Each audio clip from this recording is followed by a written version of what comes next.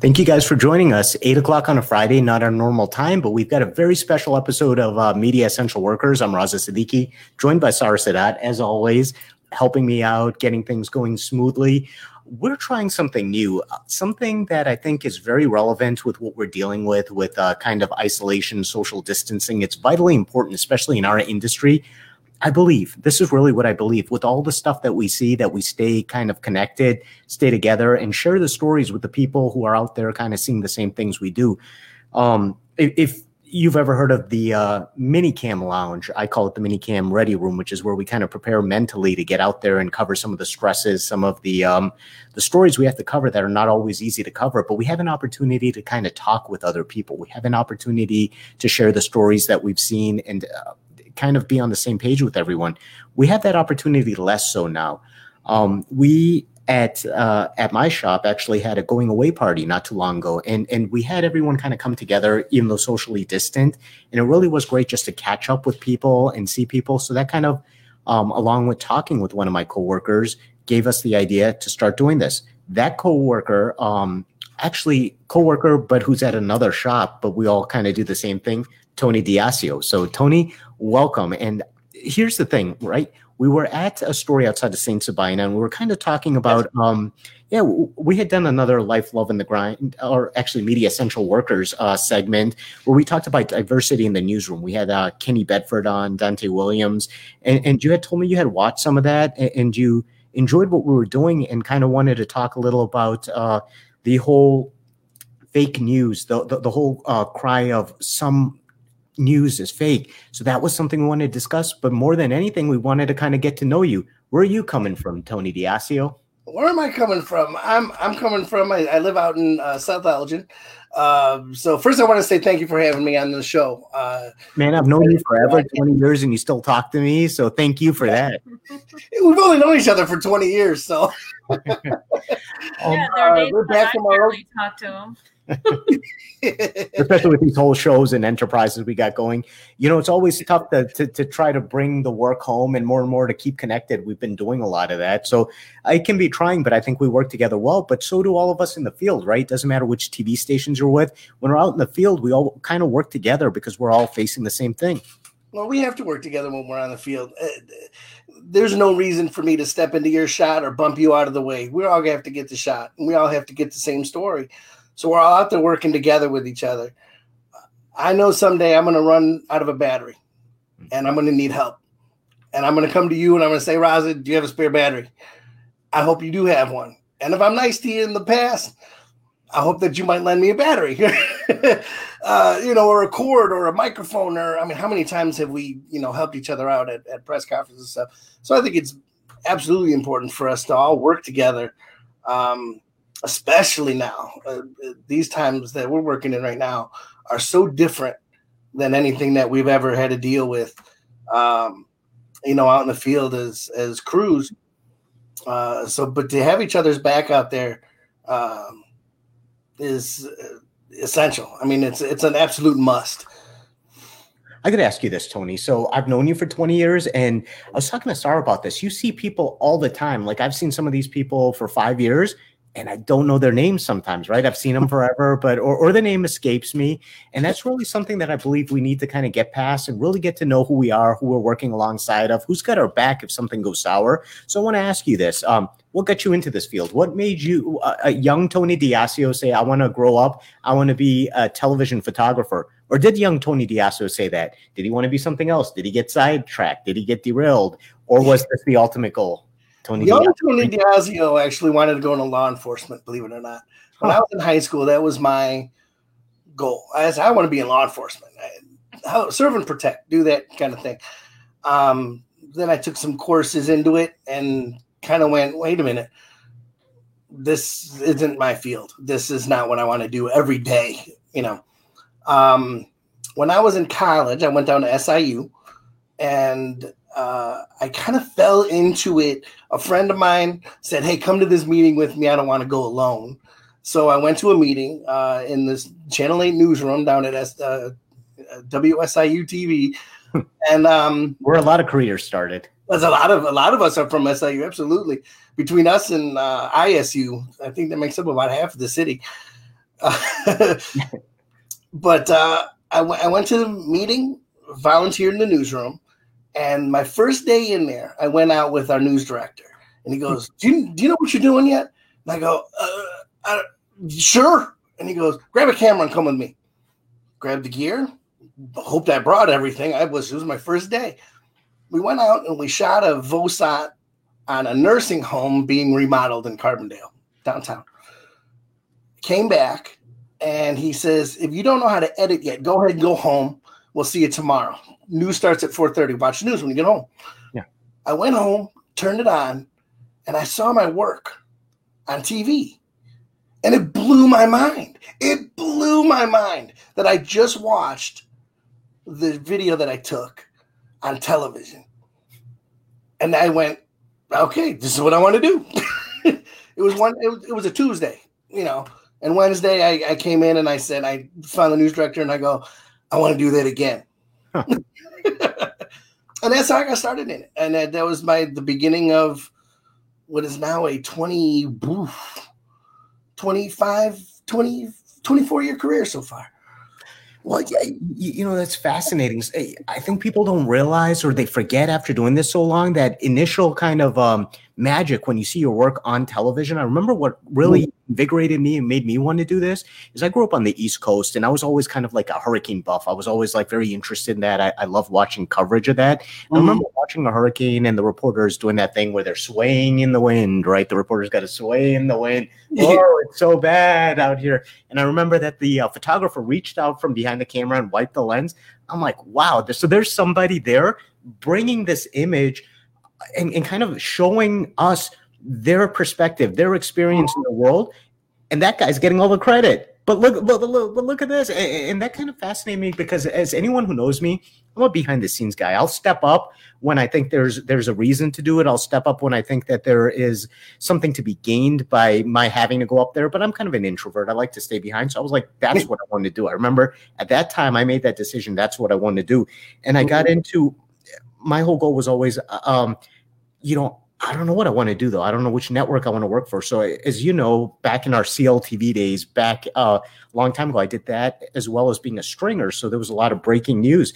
But what I'll tell you is in our time at CLTV, we got to do a lot, right? It wasn't just like, you know how sometimes it's like, this is what you do. Tell us a little about your time in that legacy television station where a lot of us in Chicago got our start. I'm going to tell you what CLTV did for me. What it turned me into a journalist is what CLTV was able to do, because we did everything. We had to help out in editing. We had to help out. We never were writers, but every once in a while they would say, "Can you help me write this lead in?" Or write, because we were so young at CLTV and the producers were young, reporters were young. We helped write stand-ups. We helped put together packages. We were sent out a lot more photo essays. You would come in on a Saturday and they would go, "We need a minute 30. Go find us a minute." We were hungry. We would do it, right? They told us to do something. Thank you for the opportunity. Let's go. Right. It's okay. What do we come up with? There was one story that was interesting. It was at the All-Star game. So I want to think it was the 2003 All-Star game was at Comiskey Park that year. I think it still was Comiskey Park, if I remember right. But it was at Sox Park. And Anita had sent me down to, she goes, "Go find me a minute 30 at the All-Star Festival." And I went, "Oh my God, this room is so big. There is so much to do in this room. It's a documentary. How do I cut this room into a minute 30? How do I do this?" And I just sat there and I shot my VOSAT for the news. And then I had to find my minute 30. And I had just done an interview with Harold Baines for the VOSAT. I was able to grab him for a quick interview, which is something else, asking questions and doing stuff that we learned how to do. We were basically field producers along with photographers, along with whatever we needed to do. But it was, it was a kind of, if not an entry into the market, you were damn lucky to get a job there, at least when you knew this is what you wanted to do. You may have had your eyes set somewhere else, but you started there and you gave it your all. Oh, it was a stepping stone. It was definitely a stepping stone into the market. But it was an opportunity for us, especially young kids. I think I was 24, when I started at CLTV. We were babies, in this business and playing with in the big leagues, and given an opportunity to do it. So of course we're going to go out and we're going to hustle and do our best and try to get everything that we need to get. But here I was in this big room at the All-Star Convention and at the All-Star Festival, and I found a guy making Louisville Sluggers with Louisville Slugger Company, and he was carving bats. That was my story. That was my minute 30. This is what I found. I found a minute 30 of this guy, how to make a baseball bat. That grabbed your attention and were like, this is an angle I can focus on that tells a story maybe differently. Right, exactly. Something different. The VOSAT is going to be the VOSAT. There's kids running around. There's stuff going on. Come by tomorrow. Lots going on. But check this out. This is cool. This is neat how this guy is carving from a plank of wood, and he made a Louisville Slugger for me in 15 minutes. I just carved it down. I heard he's not the only one who can kind of do something with like spare parts, wood lying around. We were on vacation recently. We're going to get into this real quickly. We have some new viewers here if you're just joining us.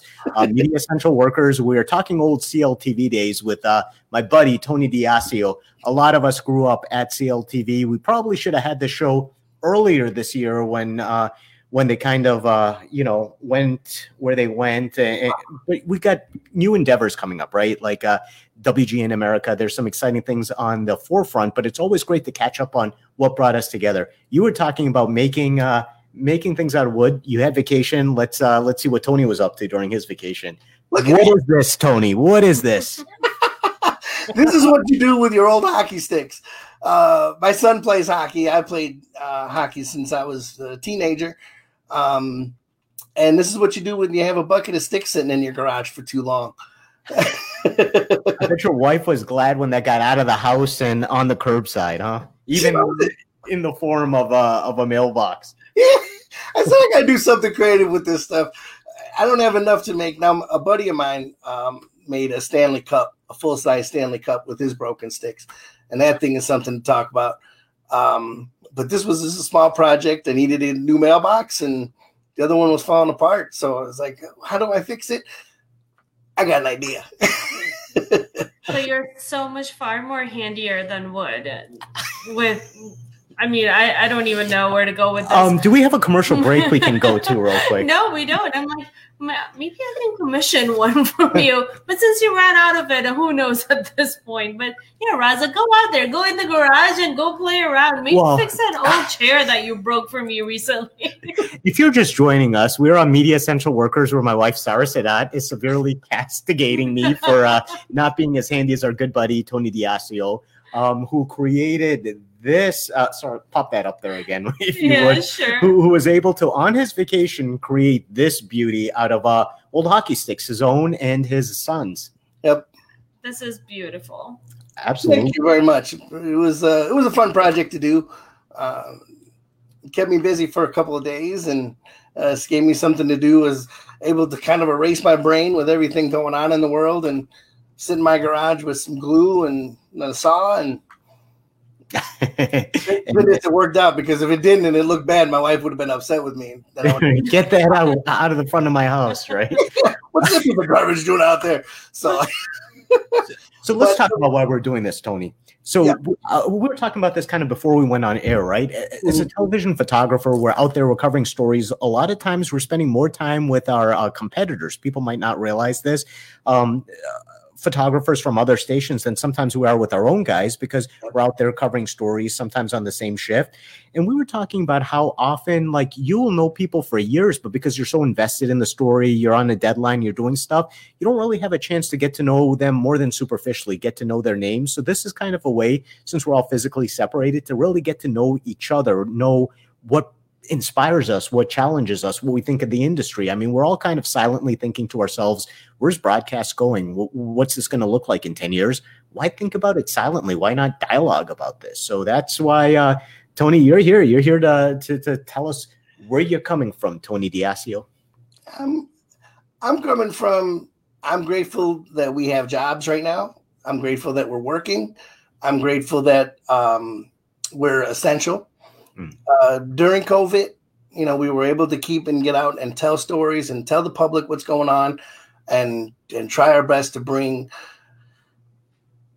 Some of the stories we've been covering have been horrible, just horrible stuff that's going on in the world. Murders and death and shootings and all those little babies that have been getting, victims of violence in the city. But to be able to go out and tell some positive stories and what people are doing to help each other out and doing that, and also to be able to be out there for each other. Everybody has each other's back out there in the field, and I think it's that's basically. You're absolutely right, and that's what we find very often is like people are like, "Oh, your competitors over there. I just saw so and so over there." And what they don't realize is at the end of the day, I mean, we're all out there doing the same thing.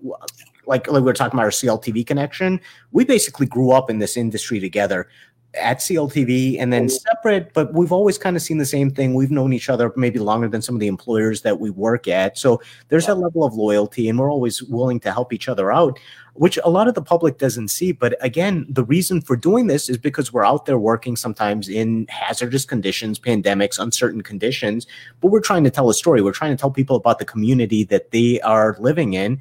And we try to do so honestly, but sometimes you hear differently. Sometimes you hear people, "Oh, you're part of the problem. You're part of the fake news." Tony, what do you think? I'm going to tell you, that's my biggest pet peeve.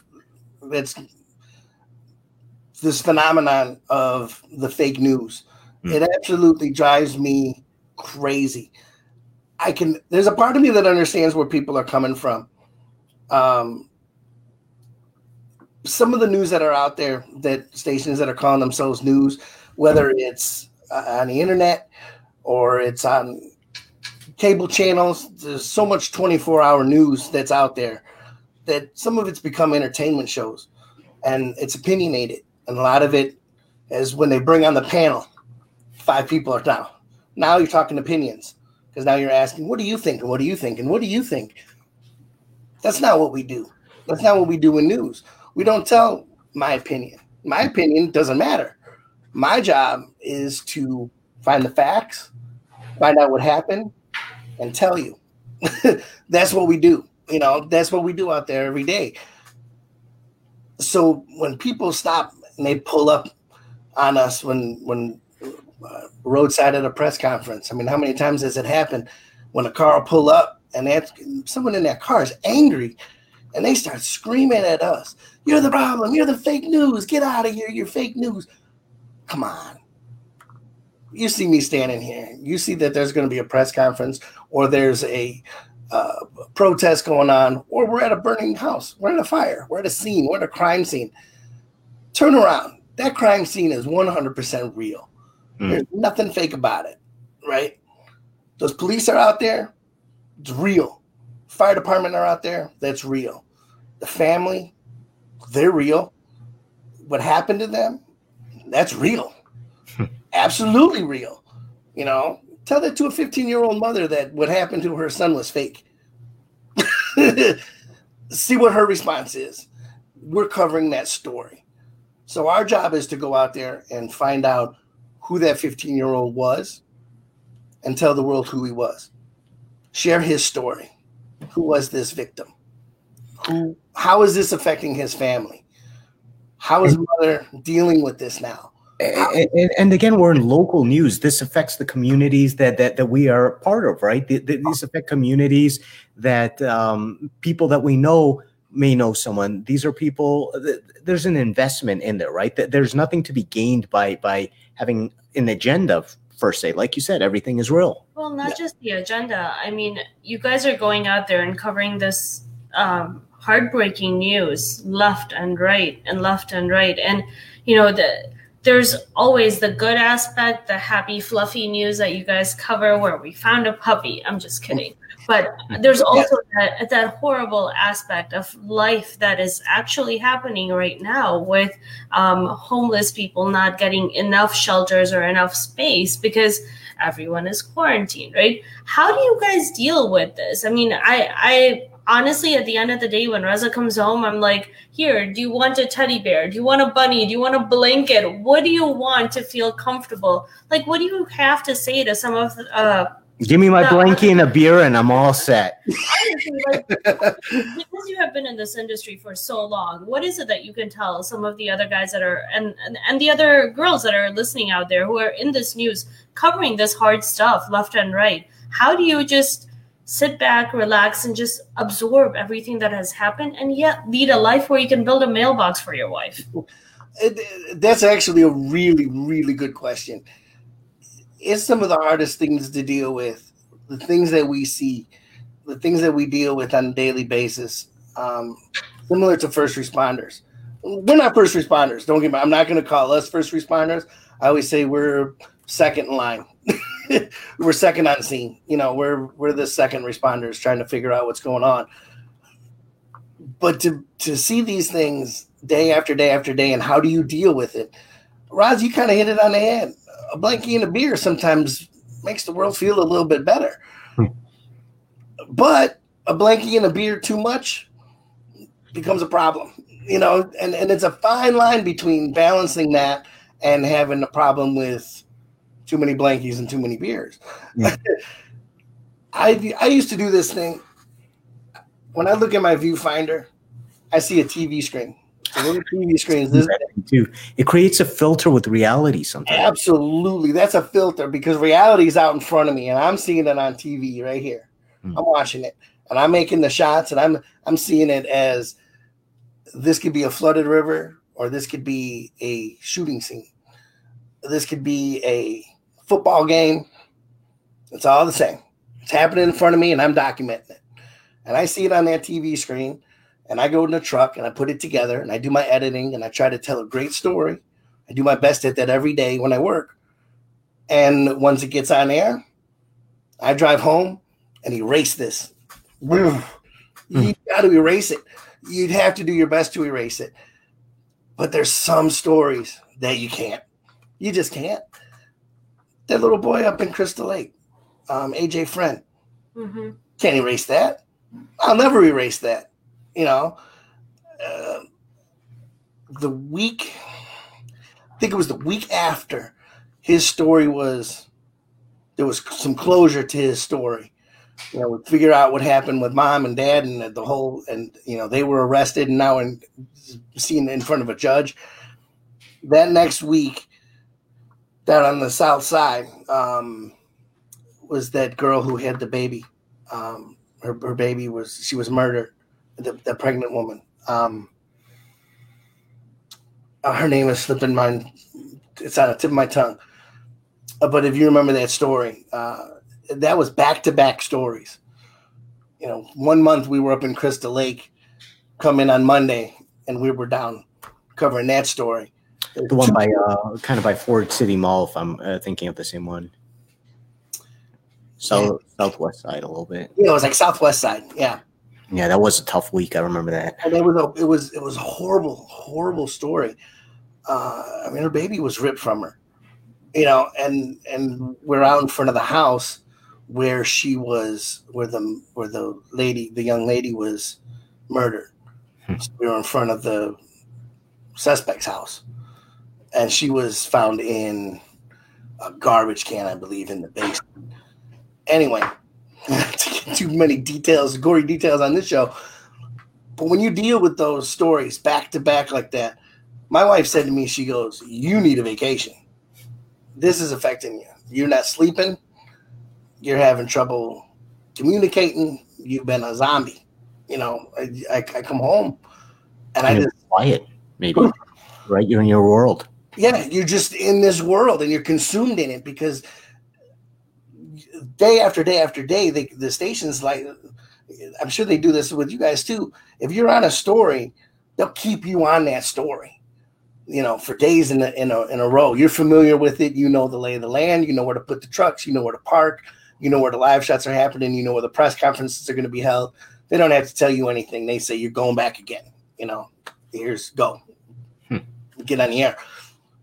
So when you're covering a story like that day after day after day after day, and I was working the morning shift for the majority of the time with that, and me and Mugo were out there up in Crystal Lake, and every day just was getting harder and harder and harder to cover this story. And then we started learning more and more and more about it. And how do you deal with that in your head? You know, I mean, and I asked that question a lot. And that's why it was such a wonderful question that you asked. That is, you have to learn how to deal with that. You know, you have to learn how to deal with the situations that we see every day and some of the horrific things that we see every day.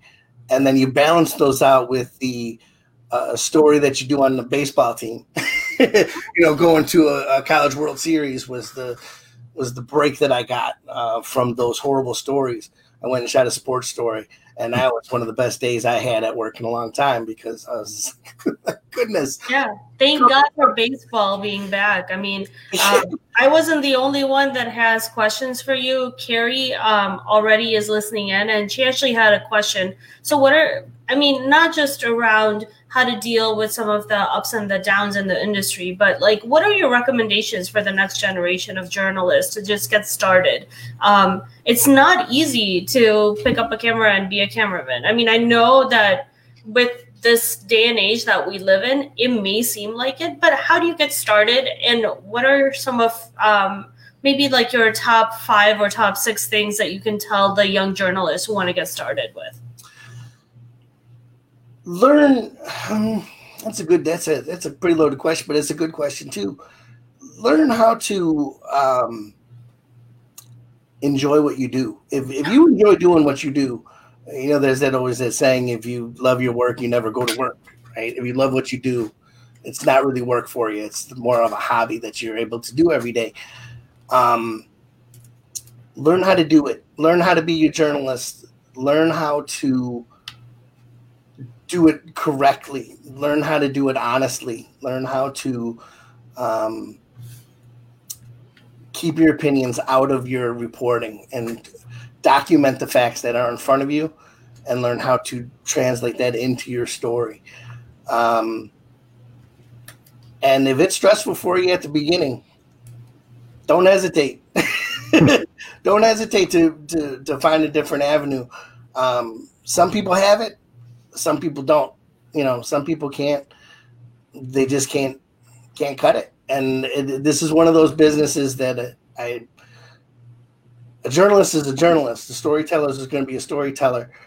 And some people just, it's not in their blood.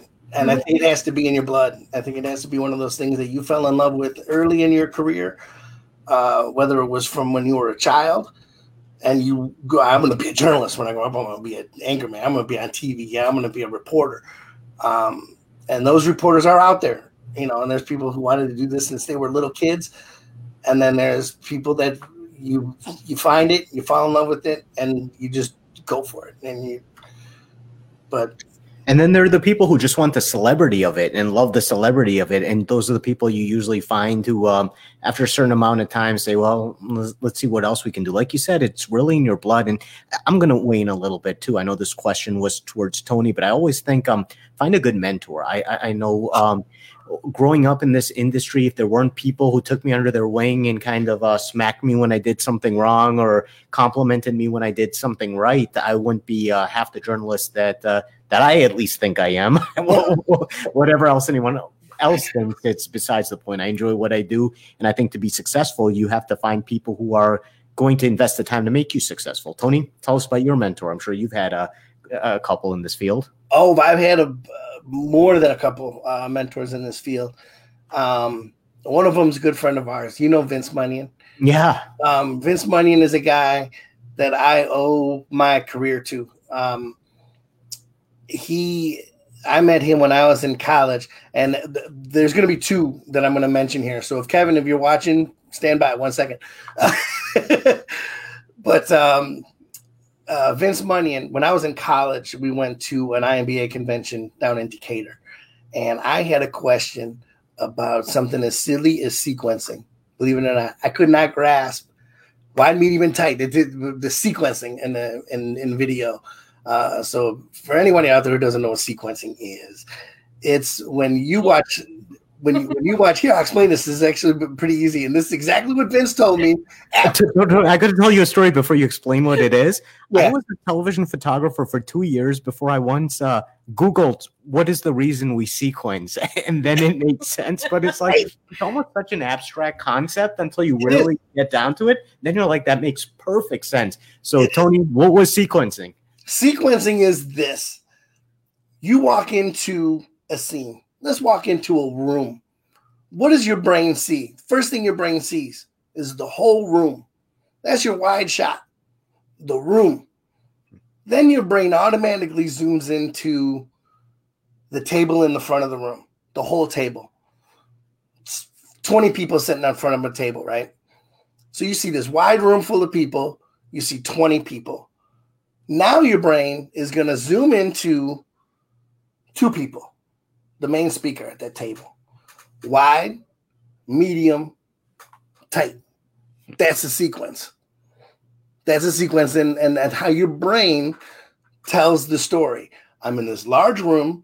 There's a table and a speaker, right? So that's how our brain works. Our brain will automatically zoom into these things, and that's just what you focus in on. We can't just focus in on things like this with our camera, so we have to physically show you this wide room, a table, and a speaker, right? Yeah. So Vince basically said, picture a construction site on the side of a road. You see a line of guys working on the side of the road, and they're all digging. What's the first thing you see? And I said, well, a line of workers. He goes, wide shot. What's the next thing you see? And I go, maybe one guy. He goes, right. You see one worker. The guy closest to you. You see one. He's digging. He's shoveling. Now your brain is going to go, what is he doing? Tight shot. Shovel. Going into the ground. Coming out. In and out of frame, right? Now I could cut away to anything from there. I can cut away to a shot of his face this way. So there's a sequence. Construction, worker, digging, and he's sweating, right? So there's a sequence, and that's how we tell stories. We always tell stories in sequences.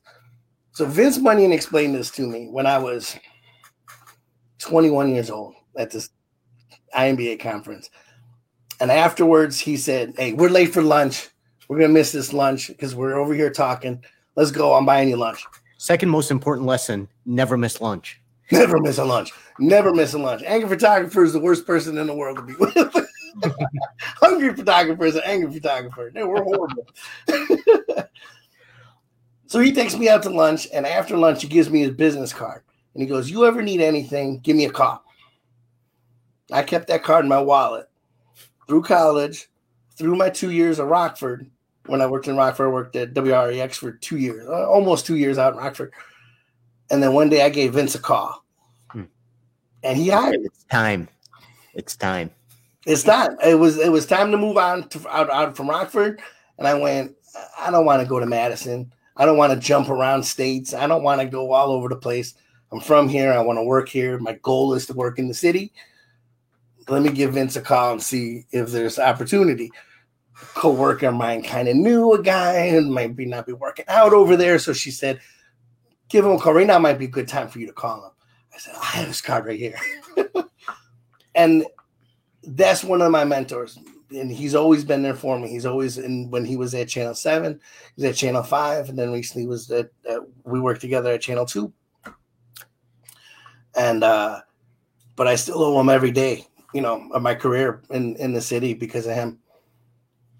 I think you hit on another good point. You mentioned IBA, Illinois News Broadcasters Association. I think you can't.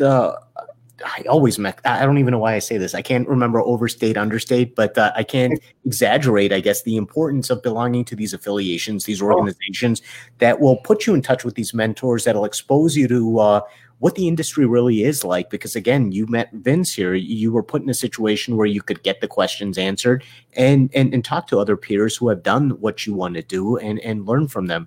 I do want to actually take a minute and see that I see, aside from Carrie, Jerry is doing this the right way. If you guys are watching this, it looks like quite a few people are, you can ask a question via comment. It'll pop up here and we'll make sure that Tony gets that question, or you can actually click that link and pop up and ask the question yourselves and not let me botch your question. So, sorry, did you already ask Jerry what his question was? Yeah, we did. And then we're also having a private chat off on the side. So, if you don't want to make it part of the Facebook live feed as well as YouTube that we're on, you can go ahead and do a private chat, and your name and your question is kept off of the feed. So that's just another way that you can engage with our guest here. Okay, so Jerry asks. Jerry didn't have anything to ask right now, so he's going to be asking us shortly. Jerry, hopefully. Feel free to ask, and any of our viewers, again, feel free to ask, and we will be sure to ask that of Tony and get a question. Hey, Rod, I'm going to touch back to the finding a mentor. This is going to go back to the young journalists what do you recommend for the next generations? And you said find mentors. That's 100% right. Find people that can help you in this business. They will guide you. We all had the help. We were all interns at one point in our career. We all had somebody that helped us editing. Someone who helped us how to work a camera, how to white balance the camera, how to not use your automatic iris. All little tiny things that people along the way have helped me in my career, whether it's coworkers or guys out in the field that see me making a mistake and kind of grab me by the collar and say, hey, young man, step back over here, stay back here, shoot from here. We'll all get the shot. We'll all get there. Right. It's happened. I mean, we've all had somebody, and you looked at them and you didn't say, who do you think you are telling me what to do? You looked at that photographer and you said, hey, thank you very much. I appreciate it. Because you're trying to teach me. You're not trying to make me look like an idiot. You're teaching me something, and I'm going to learn from you, and I appreciate that. You make good friends with them, and that will help you along the way. Whether you're at a press conference, and there was a young reporter, I think they were at Northwestern, and they were struggling with their cable. It was at a press conference. And they had this bird's nest of a cable. He was trying to put it in his bag and he couldn't. And I said, come here. Let me show you something. And you're like, chew on it a little. That'll help too. Yeah, we untangled it together. And I taught this young man how to do the over-under technique and how to just wrap a cable. I go, that way the next time you go to a press conference, this thing is not going to be tangled up. And you're going to be able to grab one end, plug it in, walk it right up to the podium, plug it right into your microphone, and you're not going to have a mess. Someone taught me that. And I was able to teach them that, so it's a give and take. And one day you will teach me that. Are you working Saturday? If you want him out of the house, send him your way for sure, just to do something different. Well, I will ask you about that because, like you said, there's that level of professionalism. We started at CLTV. It was fun. We got to do a lot, but I'm sure you, like myself, would talk to the guys at the other stations, find out what it was like to work at a union shop, find out what it was like financially in terms of everything else, professionalism. We're in two different unions. You're a member of IBEW. John Rizzo being the business agent, we've had him on a lot of times. I'm the vice president of NABIT. We work at different unions, but the philosophy is the same, to kind of engage that professionalism and then compensate for that professionalism. Tell me about the first time you learned what a union photographer makes when you were a curious little guy at CLTV and how that impacted your thoughts. It blew my mind. I knew we were making minor league money. At CLTV, I was called CLTV AAA ball. We were playing in the minors out in Oak Brook, and we were having a good time doing it. And we all understood, as much as some of the guys did want to unionize while we were out there. We understood. It all made sense to us. But when it's time to move on and it's time to come downtown, when I came to WFLD, was my first job out of CLTV. I don't even want to talk about the money. It's a different contract, it's life-changing money, from what we made there to what we made at some of the downtown stations. But beside that, it was a whole different was a different atmosphere. It was a different different way of working. It was a more polished way of working. It was more understood what your job was, and what you needed to do, and what your responsibilities are, and what someone else's responsibilities are, and what their responsibilities are to build the whole team to be able to get a product on the air. And that part was interesting to learn. Not that we didn't do it when we were at CLTV, but it was just a little bit different. We were younger and we were all eager, and everyone wants to get our hands in there and do a great job. And we did. I thought we put a great product on. Some of these plaques that you're behind me are from CLTV. So we did good work out there, and it was definitely recognized. So the kindergarten plaque that I see in the back, that's also from CLTV, right? Just so we're clear. Yeah. Yes, this was my first award right here, my kindergarten graduation. I can hear my wife downstairs laughing because she doesn't take my plaque you're talking about. Hey, that's important. I see 2 Emmys there. I see probably a degree, but then just to have another kindergarten plaque that really, sets this whole mood and perspective of where you're coming from, Tony D'Assia. When we first moved into this house, I said, let's have a little award wall in the office and put a couple of my plaques up. And then my son graduated kindergarten here, and that's an award. That goes up on our award wall. And then one of the teams that I coached when he was little, we took second place in the season, and that's up there. That team picture is up on this wall too. This one, it looks like a diploma right here over my shoulder. This was actually an award my son won for his what was that award for? It was a CAD competition, like computer-aided design and engineering. Mm-hmm. And he took first place in regionals as a freshman, and that was the plaque that he got for winning first place in regionals. So there was no way that he was going to be a journalist like you then, in that sense. No, there's a part of me that would love if he did follow in my footsteps. I mean, what father wouldn't love to have, his child follow in their footsteps? But I'm kind of grateful he's not.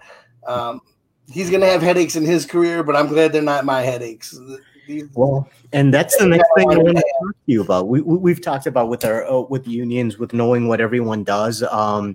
It's always kind of been the case, but let's be honest. We're in an evolving industry. We're in an industry that's constantly changing. People are looking to see how jobs can be combined. And I always I tell my wife and even some coworkers sometimes, you don't want to be that union who's preserving how to do something like the last of the horse carriage union, right? You want to evolve with the changing industry. You want to make sure that you're taking ownership of new technologies, but also claiming what you do. If people are saying, hey, you might have to start asking questions again, do you really want to relinquish that to somebody else when that might be part of a job later on? Where do you feel this industry is going? Where do you feel we need to go in order to continue to be storytellers effectively within this industry? That's a tough question. Where do I think? I hope the industry leads, and the way it's changing is I hope it's just the way it's delivered. Whether it's through internet or streaming video. I mean, everything is streaming. There's so much TV shows now. Me being an old guy, we just finally got some streaming video in the house. Media Essential Workers, the one channel you should subscribe to. Exactly. But there's different ways to deliver the news. But the good news is there's still news. There's still news that has to be delivered. So there's still journalists that have to be had, and there's still camera operators, whether it's me going out with the camera and asking questions or how we're collecting it. I think sometimes can depend on how well it can be told. And if we want to make sure that these stories are being told the best way we can tell them, that's the important part for our unions, I think right now, is to make sure that you have the crews and the people to be able to deliver the news the best way. How it's delivered doesn't really affect me. as much. I feel it doesn't, because whether it's broadcast over airwaves, free television, which I think that'll always be there. So everyone's going to still have antennas of some sort to collect, media. But to be able to put these stories online and stream them, or put them on internet, or put a half-hour live newscast together still, is a little bit irrelevant to what we do out in the field, because we still have to collect those news stories, and we still have to go out and do them. And I think it's key for our unions to make sure that there's workers, there's editors, there's photographers, there's operators, reporters, producers, writers, and all the unions that are represented in them, and all of those groups, to make sure that people are working and people are be able to tell the story the best way they can. I got to tell you, I think what's exciting in our market, because we've seen a lot of attrition. We've seen, unfortunately, that the industry isn't always moving the way we had envisioned it. But again, with what's happening at WGN, I know we've had people at our shop, and it seems like shops all around the city that are kind of able to. People are going over there, and it's exciting to see that there is a news operation that's actually hiring, with everything that we hear about the industry going the other way. So, that's an endeavor that I think a lot of us are excited about that investment in local news. But I do want to talk about, because that's a positive. Sometimes we hear about the negative. In your time in this industry, how have things changed? What changes have you witnessed that have excited you, which have concerned you? Tell us about, walk us through the ups and the downs. The ups and the downs.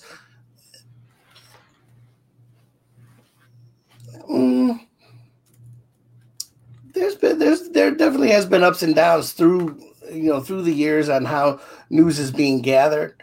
I'm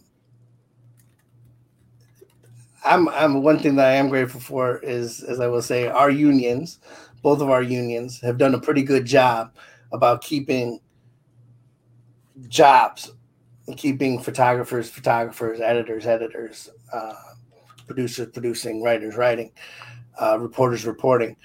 But you do see more and more, especially in smaller markets, MMJs, multimedia journalists that are going out and producing, writing, shooting, editing, doing all the work that a crew would do to put the story together. So that's. Does it concern you, Tony?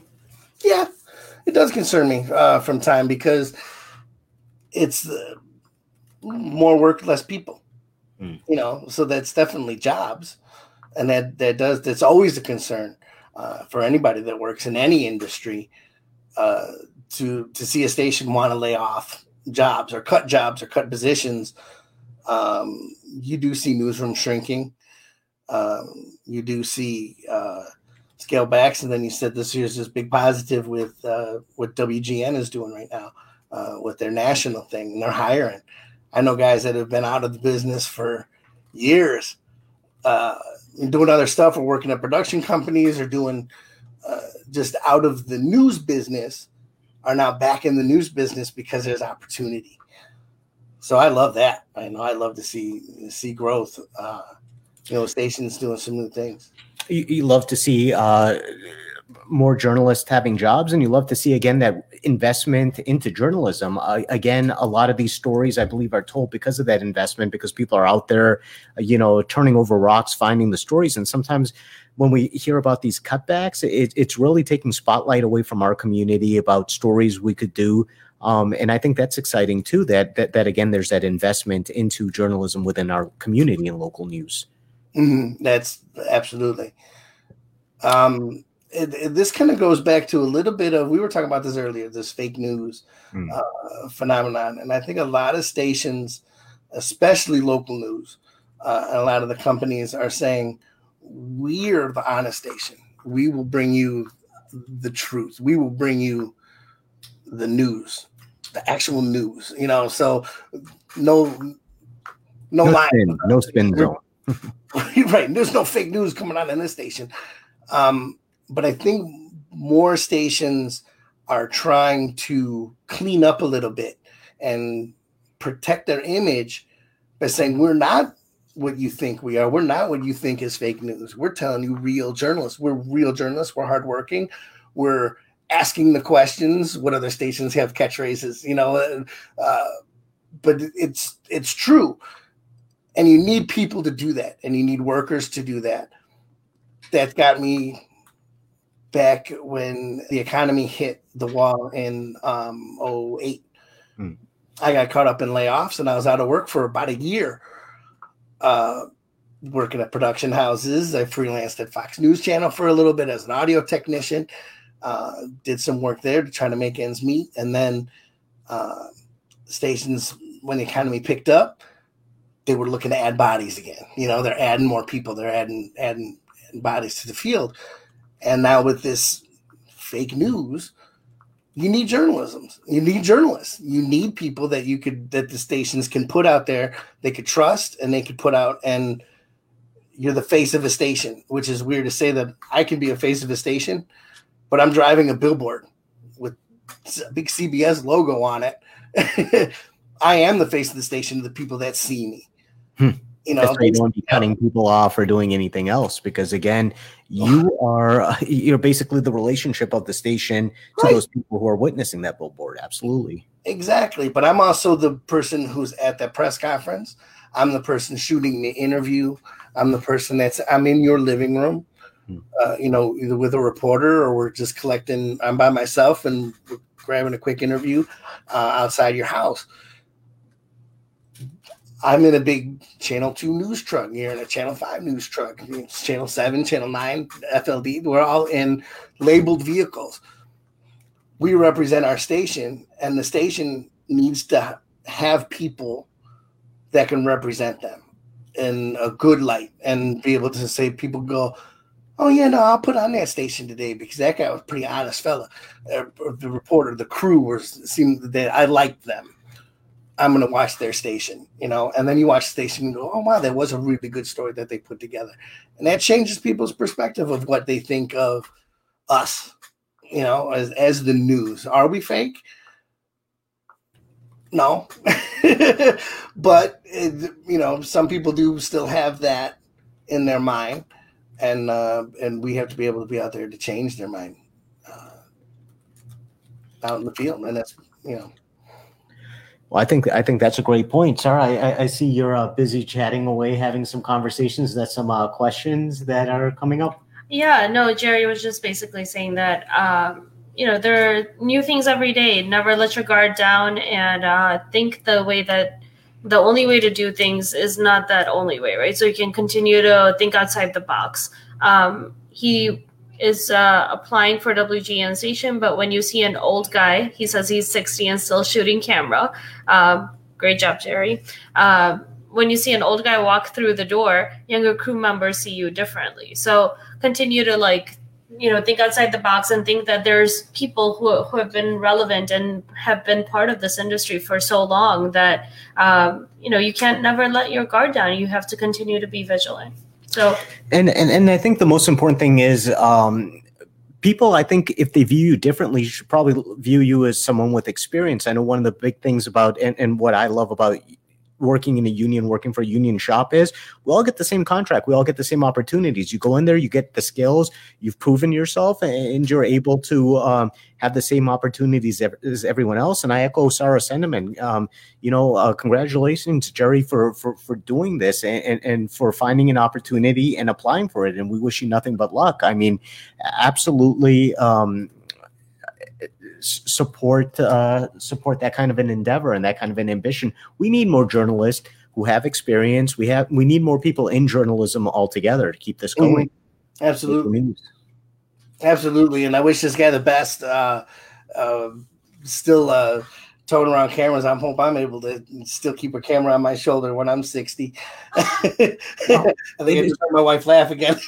Well, it's funny because we actually had so this is the first time we've kind of done this segment where we have kind of talked and introduced people to each other, but we had Kenny Bedford on what was it? Maybe 2 weeks ago, we were talking about diversity in the newsroom and issues of telling an inclusive story. And I remember he was kind of telling me his age, and I was thinking the same thing. I was like, wow, congratulations. I'm like, how do you do it? I can't do it at this age. And it's just, like you said, just to have that wherewithal to be able to do it and do something you love into that age. Like you said, it's never work if you love what you do. Keep doing it. No, it isn't. It's not work. It's you get to be able to do your hobby every day when you go out in the field. And, you'll be able to tell stories and tell your story through the lens of a camera. And God bless guys who could do it late in their careers. I hope I can still make it that late in my career as a storyteller. But some guys do it pretty smart. I think Kenny's been carrying that card around with him for the last 20 years. I don't think he's always had that card with him. And his back saver, he pulls around his tripod, everything's tied on there nice, and he pulls that thing around from his truck up to press conferences every day. Or that big light that just blasts everything else, and everyone's got iris down until he's done, and then you're completely in the dark. But yeah, I mean, he's got his tricks of his trade. He's been doing this for a long time, and just one of those guys who is gonna, when he comes there, because he's been doing it a while, he takes command of the scene, and sometimes we just got to step back and see what he does. Right? This is all you can do. Kenny shows up. It's time to start. So when is this press conference going to begin? Oh, Kenny's here. We're good. Start up in a minute. And then that sun gun goes on, and that breaks the whole room up. It's the press conference to begin. And all the house lights go dim because of all the power it consumes. Anyone watching this who works with us, you know exactly what we're talking about. And if you don't, hit us up afterwards. We'll all share the story. Kenny's a great sport. He was great on the show when he was on there. But again, I just do want to talk about what we are doing here. Tony was our first segment for Where Are You Coming From? Tony D'Asio, but what we're trying to do is really introduce ourselves to the other people we see in the field who we've seen for years, but never really gotten a chance to dialogue with them. Now that we're all physically separated, let's do it. Let's get to know each other. Tony, leave us with a final thought here. My final thought is enjoy what you do. Go out, enjoy it every day. Be grateful that we're able to go out and do a profession that we love to do. We're storytellers. We go out, we tell stories, whether it's in an edit bay or it's out on the field with our camera and our live truck and a reporter, that we're able to go out and collect the news and document the world that happens in front of us and share that with our viewers and be able to bring a story into your living room.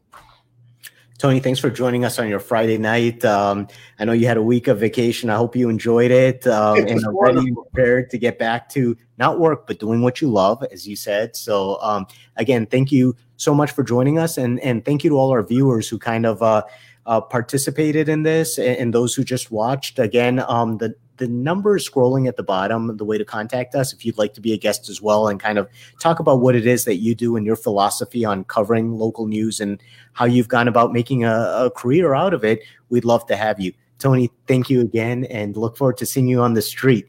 Sounds fantastic. And Raza and Sarah, thank you very much for having me on the program today. It was a pleasure to be able to share my story.